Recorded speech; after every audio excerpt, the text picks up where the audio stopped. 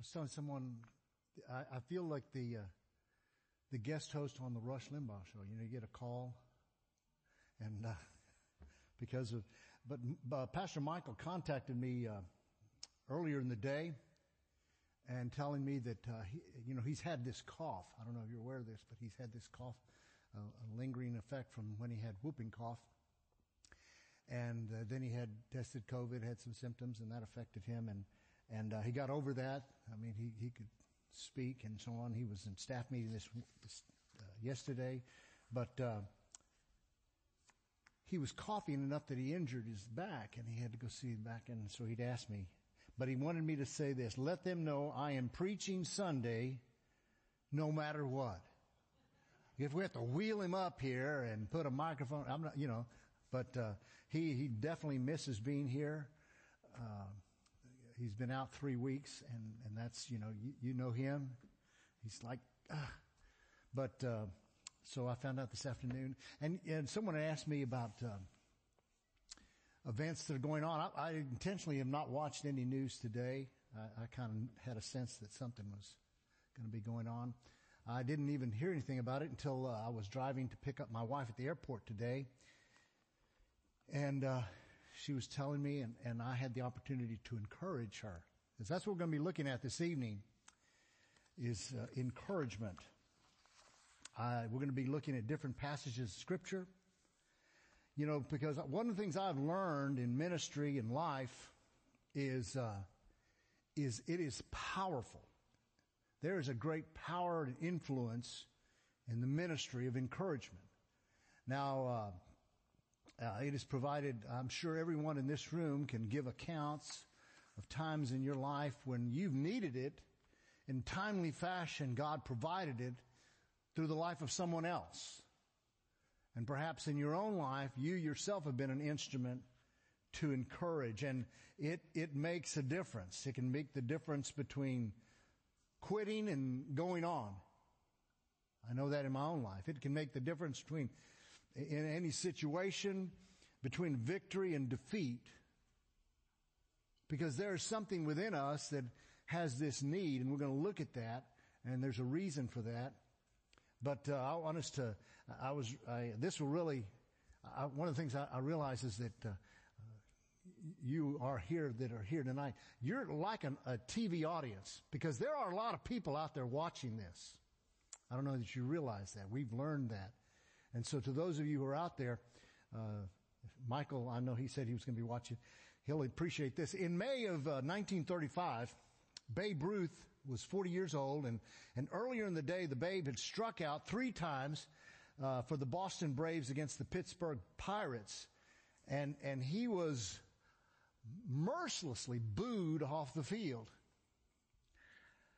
Now, a fan that was seeking an autograph came to his hotel, and when he got there, he found him slouched in a chair, dejected, and he asked the fan, "Well, why are you here?"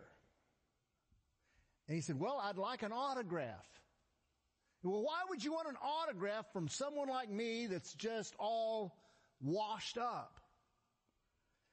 And the fan consoled him, and he told him, "Listen, forget about today. There's always tomorrow. It's another day. I have enough confidence in you that tomorrow I know that you're going to be the hero of the game." And he looked at he said, "You really believe that, kid?" And the fan just nodded, yes. And so Babe signed his baseball and gave it to him. And the next day, Babe made a comeback. He went out and he hit 3 home runs, and the second one being the only one ever hit over right field at that time, over the grandstand in Forbes Field. And those 3 home runs, number 712, 13, and 14, turned out to be the last home runs in his career. In fact, he retired just 8 days later. But that young man provided something to help the Babe go one more time at the bat and set those record-breaking home runs that we now look at and go, wow, Babe Ruth. But see, even Babe Ruth struck out a lot of times. One of the things I learned in life is that just because you fail doesn't make you a failure. I've learned that words of encouragement can make all the difference in the world. You see, all of us have times, and we have been beneficiaries of the strength and the encouragement and the comfort that come with a timely word. A reminder, maybe a thumbs up or a hand on the shoulder. And some of us have been the givers of encouragement, and we've been there, and sometimes we didn't even realize how much we've meant to somebody else. You know, it's been a long time since we've been able to go to hospitals, but one of the things I love when I go to hospitals is walking into an elevator, because hardly anybody wants to even look at each other. Even more so today.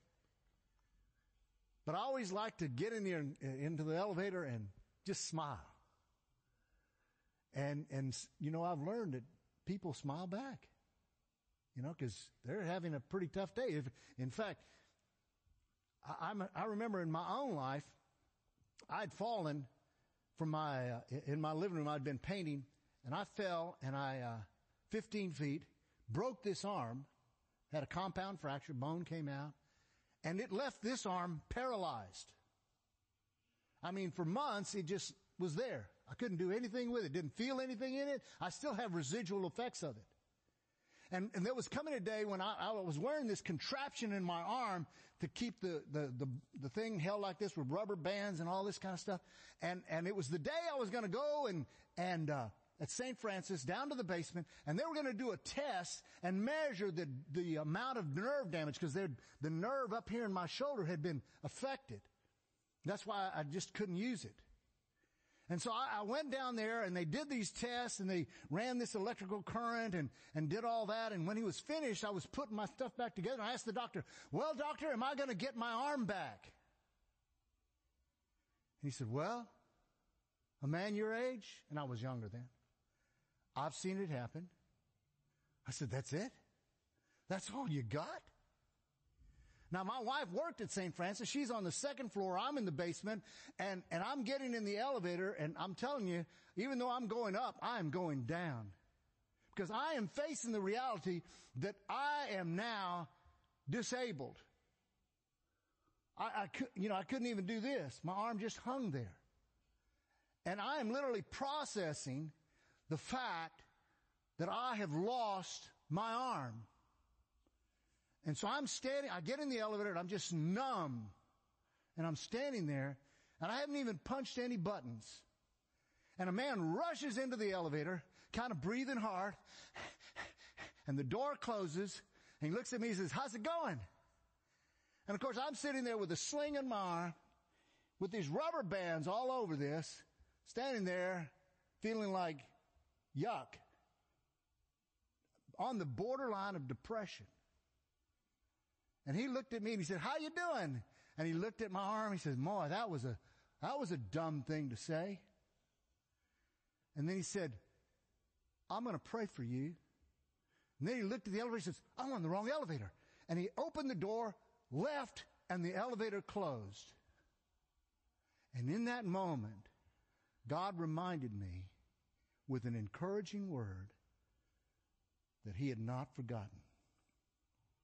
You see, the work of encouragement is alive and well. I want us to take a journey and look at this matter of encouragement. It's not hype. It's not an attempt to motivate for the moment. Come on, we can win the game. No, it is actually something. It's not a manipulative game or some cheap psycho trip, flattery. But we need to know this, that there is resident within the truth of God this whole matter of encouragement. We need to be reminded that God provides it when we need it. And God displays it among us when we need it. And God commands us among us because we need it. You see, self-sufficiency is not a debatable issue among believers. Our salvation stems itself from our inadequacy. We are all inadequate. One of the things I've learned in my long years is nobody's got it together. I mean, nobody. Okay, now that provides comfort for me when I feel like I don't have it together. But just know this. the rich, the poor. I mean, look at just for instance, the great lights of our culture. I mean, if they don't get the adulation they deserve, they feel they deserve, they're committing suicide or doing crazy things. See? So as part of the arsenal of God in our lives and in the body is this thing called encouragement. I want us to see that there's a scriptural basis for encouragement, and there is a place for it among us, and there is a longevity that takes place in this aspect of encouragement. Now, the scriptural basis, when the Bible speaks on this subject, what does it say? The world talks about it differently. You know, you can talk about encouragement. You can find all kinds of books about encouragement, positive attitude, and all of this. And some of it is just, I remember one time a young man came into this is when I was in business. He came in there and I said, "How you doing, Richard?" "Great!" I said, "Man, it's a little high, you know," because everything it was about his attitude. I got to have a positive attitude. I got to be up. And I'm going, okay. But that's not what I'm talking about. I'm not talking about just talking yourself into some reality. I'm talking about what the Bible talks about when it, in fact, gives us the truth basis for encouragement. In the New Testament, this is from a book that I'd read some time ago. In the New Testament, there is a word often translated encouragement. The word is parakletion. It comes from two Greek words, para, which means alongside, and then kaleo, which means to call. Like, for instance, the church is called the ecclesia, the called out ones. Now, when you are encouraged, you are, in a sense, you are calling yourself along yourself to become a source of encouragement and strength. And yet when you encourage others, you come alongside them and encourage them and comfort them and strengthen them. William Barclay, in his book, New Testament Words, he gives some historical background for this word. He said, again and again we find paraklein is the word of a rallying call. It is the word used in speeches of leaders and of soldiers to urge them on. It is a word which sends fearful and timorous and hesitant sailors into battle. A parakletos is therefore an encourager, one who puts courage into the faint-hearted, one whose nerves are feeble for the fight, one who makes the very ordinary man cope gallantly and with perilous and dangerous situations. The word paraklein is a word of exhorting others to do noble deeds of high thought. It is especially a word for courage before battle. Life is always calling us into battle, and the one who makes us able to stand up to opposing forces and to cope with life and to conquer life is himself the Parakletos, the Holy Spirit, who is none other than the very presence of God and the risen Christ. You see, this word has meaning. You see, God himself is the encourager. I remember when I was studying in seminary, our professor said, God the Father is God over us. God the Son is Emmanuel, God with us. And God the Holy Spirit is God in us. And God is in the ministry, in the work of encouragement. In 1 Corinthians 1:3, it says, "Blessed be the God and Father of our Lord Jesus Christ, the Father of mercies and the God of comfort." The word there is parakles. You see, our Heavenly Father is a God, and He is our Father. He's the Father of our comfort and strength and encouragement. He is God the Father over us, providing encouragement and comfort. He's looking over us. Nothing escapes His attention. See, one of the things that occurs when we feel discouraged is we feel alone. We feel abandoned. We feel like we can't make it. And the Bible tells us God, Abba Father, is over us. And He is the God of comfort. He is the God of encouragement. But not only that, God the Son, 1 John 2 reminds us. You see, one of the things that comes in a believer's life is sin. Still happens, doesn't it? 1 John, I love how it starts. It says, "I am writing to you, my children, not to sin." That's his way of saying, now, don't sin. Well, I'm working on that, but do we still sin? Yeah. And one of the consequences of sin is this sense of isolation, especially when it comes to the accuser and attacking us. I don't know about you, but when I have failed God, the enemy doesn't waste much time of pointing it out to me, the accuser of the brethren that he is, of saying, look at you. You said you weren't going to do that anymore, and look at you.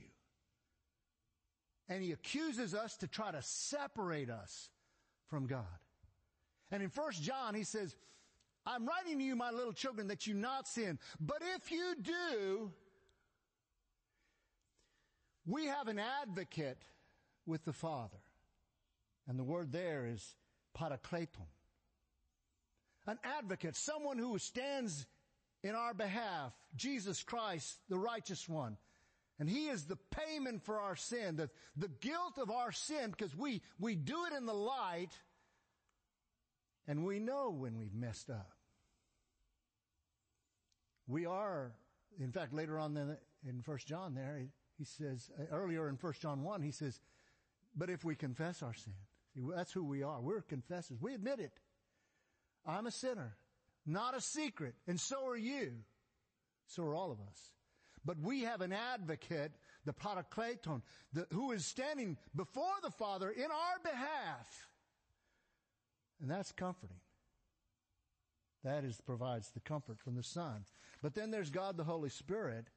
In John 14:16, I will ask the Father, and he will give you another helper, that he may be with you forever. He is the helper, the comforter, the parakletos.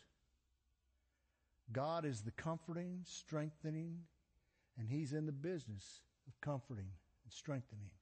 It is part and parcel of who he is. And coming from God, it is not flattery. God's not trying to just pump us up to get us in the right mind and spirit so we can get through the day. He's revealing the reality. We've already admitted we have flaws. We are in need. We needed a Savior. We need a God who is with us, over us, and in us, telling us, helping us, encouraging us. You see, in our sin, the Comforter tells us there is forgiveness. In our weakness, he is telling us there is his strength. In our sorrow, he is telling us there's his comfort. In our defeat, he says there's his victory.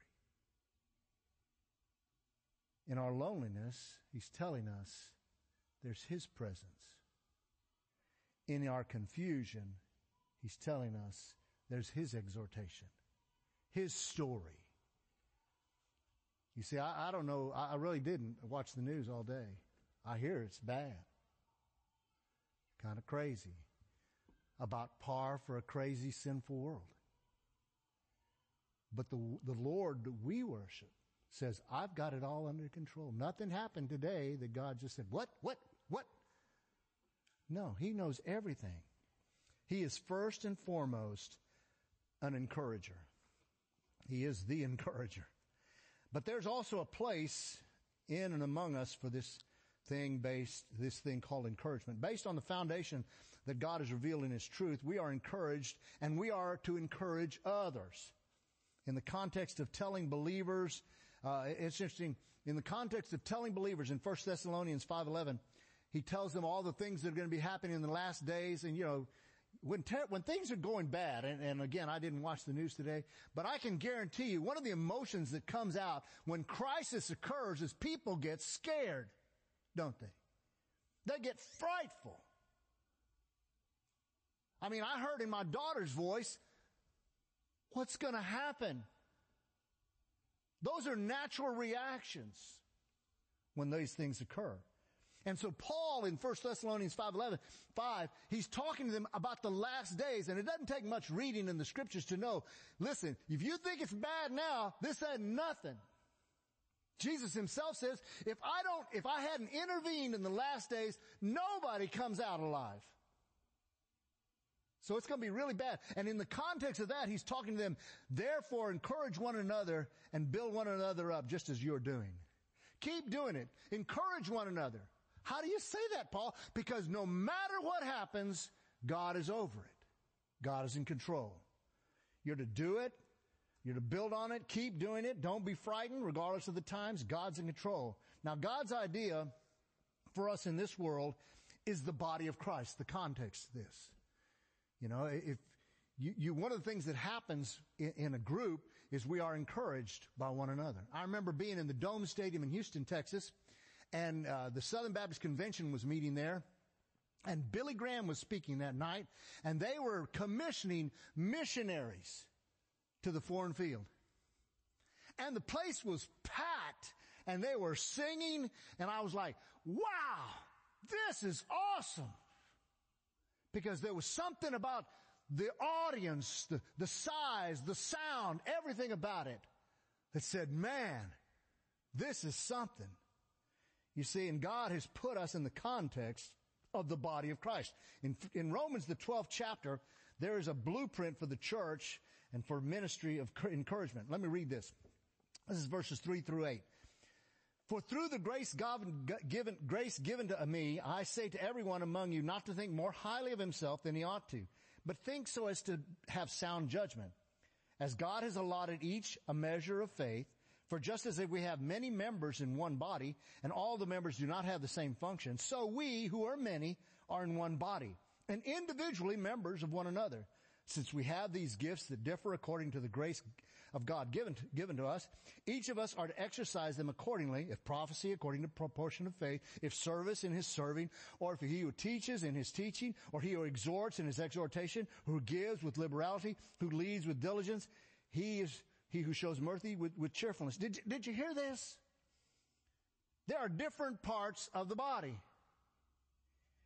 The church is a living, breathing, connected, conjoined body with Christ. I know we are individuals. And this is a little harder for us to understand because here in the United States, autonomy is a big thing. It really is. In fact, in psychology, it's the ultimate to have a sense of autonomy. But just let you know, in heaven, autonomy is open rebellion. There's only one autonomous being. He is. And we are his. Okay? But in this world, he has put us together. And if we are together, it would be foolish for the body to hurt itself. Instead, the body does what it does to nourish itself, to help itself, to heal itself. The opposite of that is a disease. That's something we understand today, isn't it? Disease is attacking the body, and the body has to work hard to fight off the disease. But the body doesn't, and when the body turns against itself, it's in trouble. We call that cancer. See? But instead, a healthy body, which is the body of Christ, it is put together in such a way. There's an immensity to the body. It says in verse 4, there are many members in the one body. I mean, I look around here, and there's a lot of different people here. Different sizes, shapes, ages.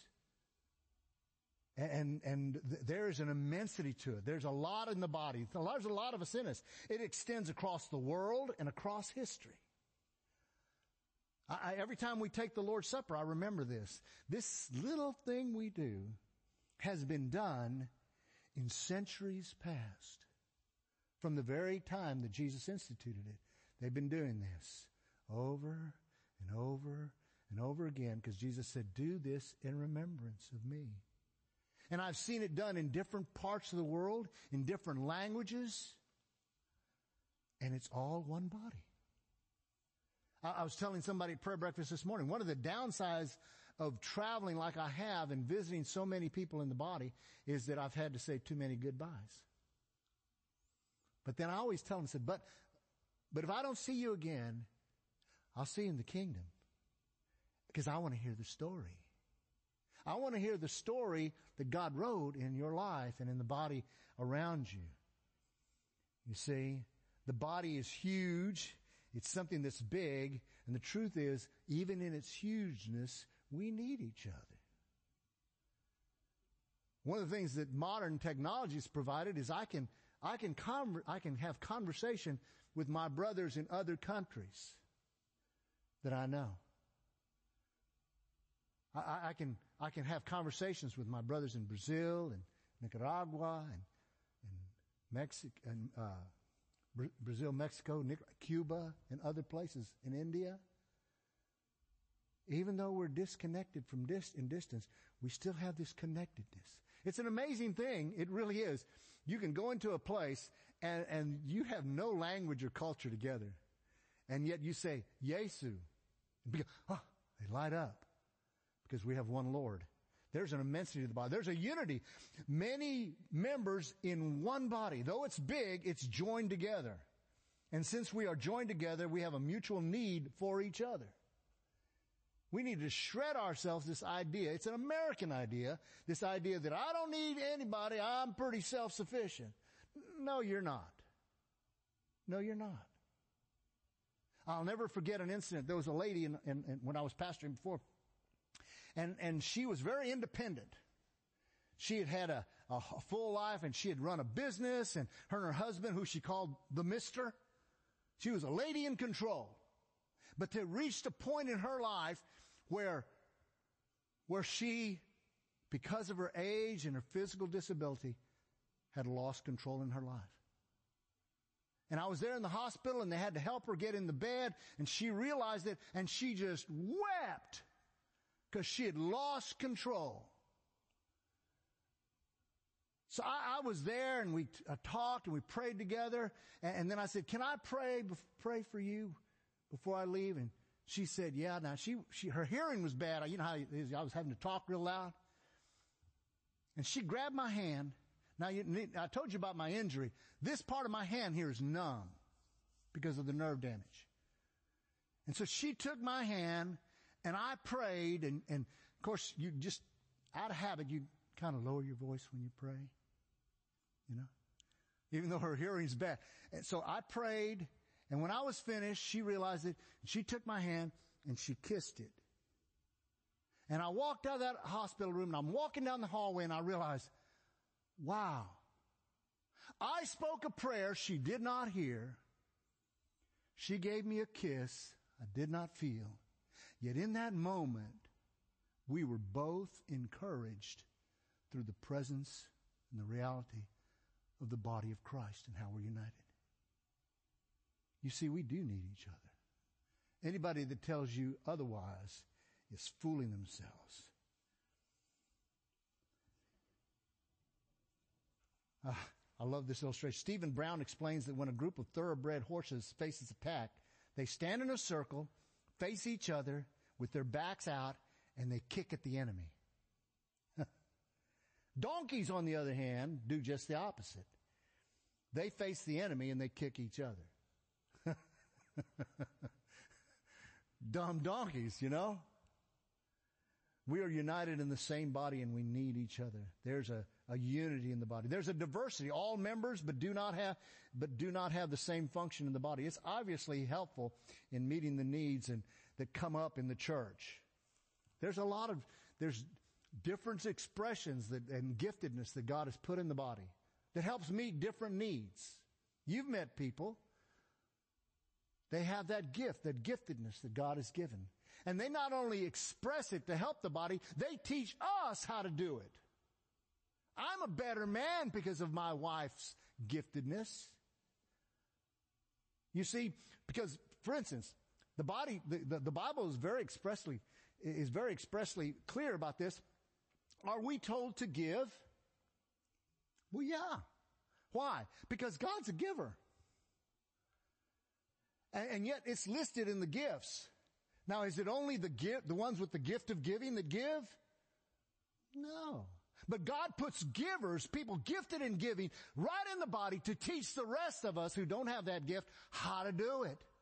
There are those with the gift of mercy. Are you to be merciful? Absolutely. Why? Because God is merciful. Now, you may not have the gift of mercy, but guess what? God has put within the body those who have the gift of mercy to teach the rest of us how to be merciful. See, we do need each other. There's a diversity in the expression. For the hurting, there are healers. For the hungry, there are those who feed them. And for the weeping, there are those who comfort. And we comfort one another with the same comfort we ourselves have been comforted.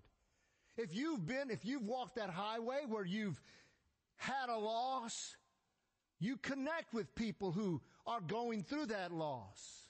That's been my experience. There's also an interdependence. All of these together create an interdependence, which is what God intended. We are not to have hitchhikers in the body who just kind of simply come along for the ride. Now, there's a lot of people that try to do that. You know, they just hang out because and man, good things are happening, you know. This is why we've probably seen, there are those, and the pastor spoke to this, there are those because of safety reasons, they're not among us when we gather together. And that's quite clear and understandable. But guess what? When hard times come, some people, hitchhikers, they say, you know what? I'm just going to go do something else. I just don't like this gig anymore. You see, the church needs loyalists, not those that are just bail when the time gets hard. The church is made up of interactive and interdependent members brought together in one body. And there's a responsibility in that. In verse 6, it says, the passage shows that there are many aspects in the body and within the body that's to be used. And this is why the work of encouragement is not some psychological gimmick.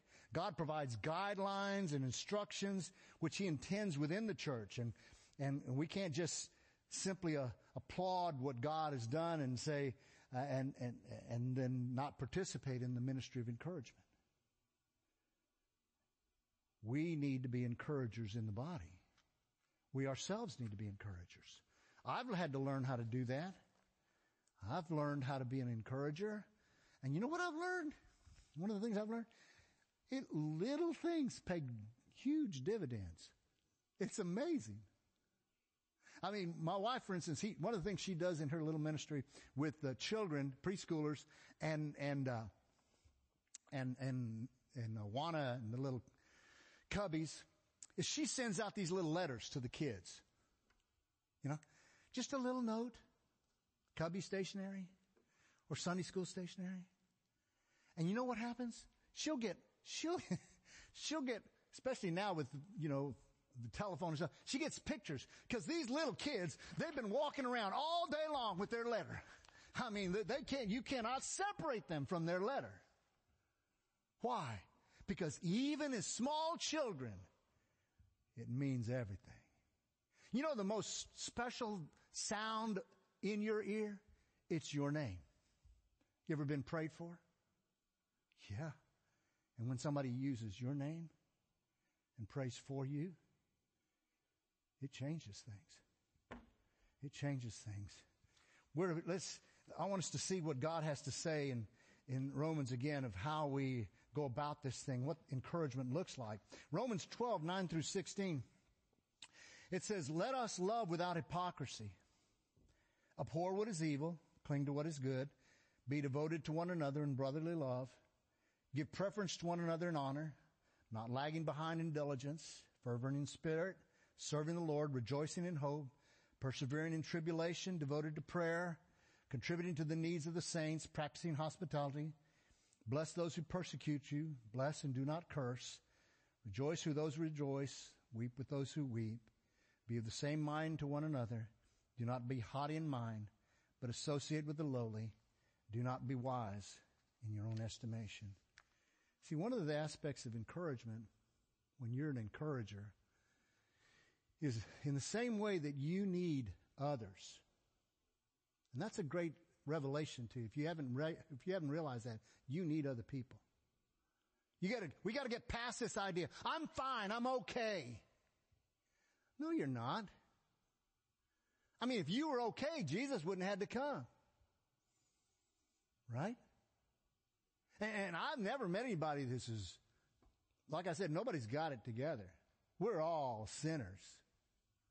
We've all messed up. And I love going to people's homes and they I'm sorry about that. I said, you live here, right? We all have messes in our life.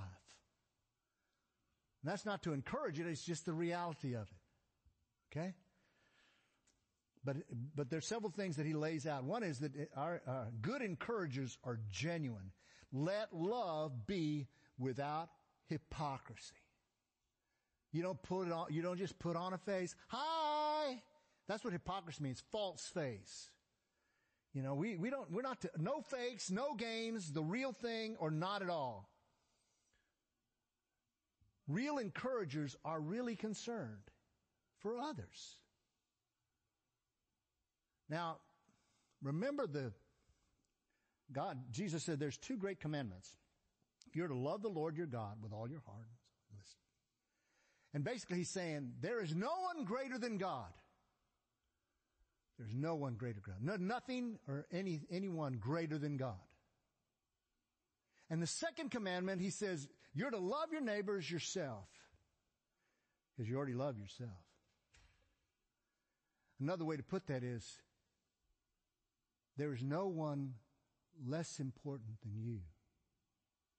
So you love your neighbor. God has no favorites. He's very clear about that. He does have intimates, but he has no favorites. And if the narrative of the gospel tells us anything, is that he stoops to the low. And he loves to stoop in the ministry of encouragement. I can't imagine what it was like. And one day we'll know to see our master face to face. But there were people, and you see them counted in the Gospels. People rejected, discounted, abandoned by the world. And he touched them. He looked at them. He spent time with them. And it changed their life. And we're to be genuine. Good encouragers are genuine. No fake. Good encouragers are diligent. And verse 11 says, not lagging behind and diligent. It's not a part-time thing. Okay? Nobody wants fake. You don't like fake. And nobody else does either. So we're not to lag behind. The church has enough part-timers. We're to be diligent in our work of encouraging one another. Okay? And our encouragers are also assertive in verse 13, contributing to the needs of the saints, practicing hospitality. Don't assume someone else is taken care of. I love the fact of our life groups, and we're always communicating. I got texts today. We haven't been able to meet as a life group, and yet I'm getting texts and finding out things about the people in my life group so we can pray for one another. And don't be shy about letting people know. It's amazing as a pastoral staff. Sometimes we're the last people to find out because people say, well, I didn't want to bother anybody. What are you talking about? We're a family. Tell us. We want to pray. There's somebody listening. We want to lift your name to the Father. And it's more than just Facebook likes, thumbs ups. Okay? But we're to be diligent and assertive. Don't assume it. We're to be proactive in seeing and seeking out the cares of others and the needs of others. It means everything. Some of y'all remember the Gomes family. He's now, they're back in Brazil practicing medicine. But when they came to the United States, he had moved here. He'd been a cardiologist. And yet, because of regulations, he was not allowed to work. And so he came and he said, for the first time in my life, I was not that guy that was helping others. He was always the guy in the church because he's a doctor, you know. I had money and resources. I was always the guy helping people. He said, but for the first time in my life, I was that guy that didn't have anything and people were helping me. He said it was a hard lesson, but it was a good lesson. And encouragers are also selfless. Verses 14 and 15. Bless those who persecute you. Bless and do not curse. Rejoice with those who rejoice. And weep with those who weep. Encouragers are people that give themselves away. I don't know if you're familiar with a writer by the name of F.W. Borum. He is a devotionalist. He's kind of like an Oswald Chambers. And his little book called A Bunch of Everlastings, he says this: the highest art in dominoes lies in matching your companion's pieces. You know how dominoes work, 6, put a 6, 3, put a 3, And so he asks, is he glad? It is a great thing to be able to rejoice with those who rejoice. We're not to be jealous when something good happens to someone else. Rejoice with those who rejoice. Encourage them. Good, man, I'm so glad for you. Is he sad? It is a great thing to be able to weep with those who weep. One of the things I learned in the ministry is that when I come with those, there's nothing I can say, but just being there and weeping with them makes all the difference. It means, of course, that you answer the challenge every time. It won't be long and before your dominoes are gone, matching your 3 to their 3, your 6 to their 6, weeping with those who weep, rejoicing with those who rejoice. But it is worth remembering that victory does not lie in the accumulation, but in exhaustion. The player who is left with empty hands wins everything. So you just give yourself away. There's no us or them within the church. Everyone and every part is important. Remember? Love your neighbor as yourself. There's nobody less important than you, and you need to remember that. There's also a longevity in encouragement. One of the marvelous aspects of encouragement is how long-lasting it is and how long-lasting its effects are. I carry in my briefcase a little object, and nobody really know the meaning of that object, but it was in an event, and we were given this object, and we were told to write something about a person in the group. You were given somebody, and write something about them to encourage them. And I still have that domino. It is a domino. And it is an encouragement.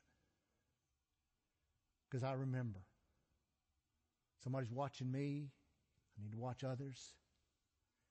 And it has a power. Romans, the 15th chapter, in verses 1 through 6, God records this truth for his benefit, for our benefit. Now we who are strong ought to bear the weakness of those without strength and not just please ourselves. See, the goal isn't to just get a big notebook and know all the stuff you know about the Bible. It's to apply it. Blessed are the merciful. See? Each of us is to please his neighbor for his good, to his edification. For even Christ did not please himself, but as it is written, the reproaches of those who reproached you fell on me. For whatever was written in earlier times was written for our instruction, so that through perseverance and the encouragement of the Scriptures, we might have hope.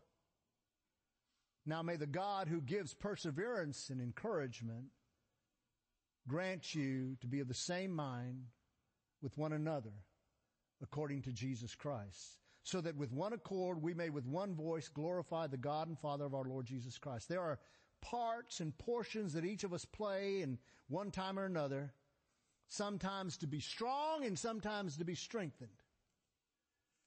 You don't have to have it together.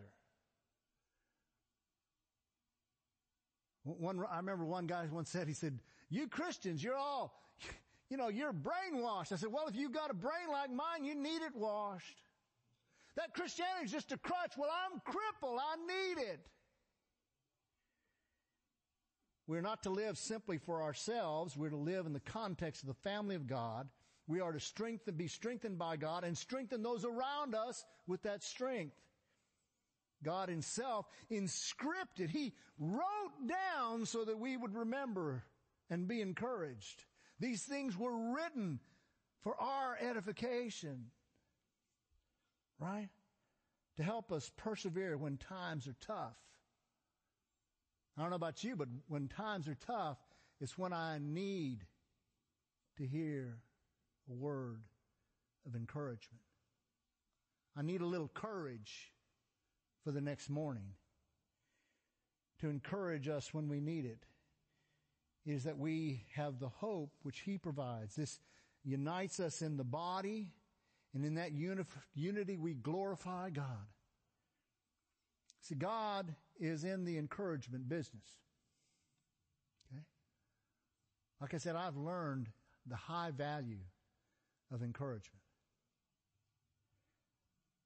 It is he who is our helper, our comforter, our strength, and our hope. God is an encourager. In fact, he's the best. He's the best. He's watching over us. Remember I told you our Father. I remember this about my son. When he was in Little League, he was just a little tyke. And he'd come up to bat. You know, most little kids, when they're playing baseball, they're like, he'd be out in the field like this. In those early years, they're not hardly paying attention. But there was an amazing thing that occurred, and that was whenever he'd come to bat, he'd get in there, and the first thing he'd do is look over to see if we were watching. It's the craziest thing. Why? He wanted to know that Daddy was watching. Well, guess what? Abba's watching. And Abba's good. And he will not abandon us. Regardless of what you read in the news today, nothing of God died today. Nothing of God died today. Okay? And there's an encouragement of God that's to be among us. We are to participate, sometimes as givers, sometimes as receivers. I like how one writer put it, content at times to be the wind, and at times to be the sail. Sometimes to give the word of encouragement, and sometimes to just receive the word of encouragement. Someone say, hey, I'm praying for you. Thanks. I need it. I need it. This encouragement from God and through his body will come at just the right time. I was talking to Mike Pinion this morning. We work together making breakfast on Wednesdays. And I have a special place in my heart for businessmen, independent businessmen, because you see, I was once one. And oftentimes when we see people who are in business, and we tend to think, man, they got it made, I mean, they work for themselves. They all this money and stuff. I mean, they ain't got a care in the world. Huh? There are so many things, payrolls and taxes and regulations, and everybody gets paid before you do, especially in the early years. For about 11 years, I was in business with my brother and brother-in-law. We had a good run for a while, but then we failed. It failed. And I learned the lesson that just because you failed doesn't make you a failure. But I remember one night, around Christmas time, we just finished Christmas, but my wife always likes to watch It's a Wonderful Life. George Bailey. And so I watch it with my wife, but I have to tell you, there's a part in that movie that just almost lays me out every time. Doesn't matter how many times I've seen it. It's that part where George Bailey is in that place of sheer, raw desperation. Because he's faced with a situation where his family, his life, his hopes, his dreams are all coming down hard and fast. His little family that he's got is about to be destroyed, and they don't even realize it. And there was a night when we were in business, and it was just like that. I was panicked, afraid, Didn't know what I was going to do. If things kept going like it was going, I was going to lose everything. My home, everything. And when I watched that movie, I literally tremble. I'm serious. It was a dark night. It was a hard night. Thinking about it, just still. And I had a philosophy in when I was doing that, and I do the same thing with church, and that is, my home is my refuge. So my family didn't even know it. I kept all that from them because I wanted home to be a refuge. The next morning I went to work, and it was like, well, let's get this over with. I got a phone call from a friend of mine who I hadn't seen in years. He lived in Indiana. He said, "Emilio, you okay?" I said, "Why you ask?" He said, "Last night I was wakened by the Lord, and he said, you need to pray for Emilio." And I just broke. Because in that moment, just like in that elevator, I was reminded that Abba had not forgotten me. He reminded me that he would never abandon me. He would never leave me. Despite myself, despite my circumstances, Abba was good, and he was there. And he hadn't changed. And that moment I was encouraged to take the next step and move on. Face whatever was coming and move on. And that night I would have never, ever in any form or imagination, I didn't even imagine myself in ministry, much less being in a place called Evergreen. And yet I learned the lesson. Abba's good. And he encourages me in his goodness, in his truth. And just as I'm encouraged, I've learned to be an encourager. And we should be encouragers. For the one who encourages all of us says, be an encourager. And if there's any time that we need to be encouragers, it's 2021. Amen? Amen. You know, I mentioned that. Amen.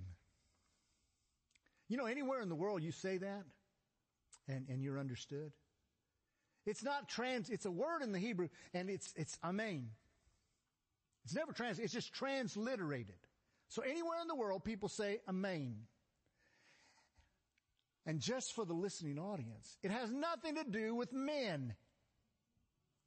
It means truly, verily, may it be so. We say it at the end of the prayer, so we say, yes, Lord, may it be so. May it be so. And so, not to be too unkind, but to say otherwise is idiocy. For the Lord who lives and who is Lord over all, we say amen, amen, amen, truly. Lord, thank you so much for who you are. For everything starts and ends in the author and the finisher of our faith. Lord, we are encouraged when we look to you, when we hear your words speaking to us, Abba telling us, the Son telling us, you are forgiven. The Holy Spirit telling us, I am here, right here in you, helping you, changing you. Lord, encourage us in this. Let us know we are not alone. You will never abandon us. You said you will be with us even to the end of the age. And even so, Lord, come quickly. We say this to your glory and to your honor. Amen.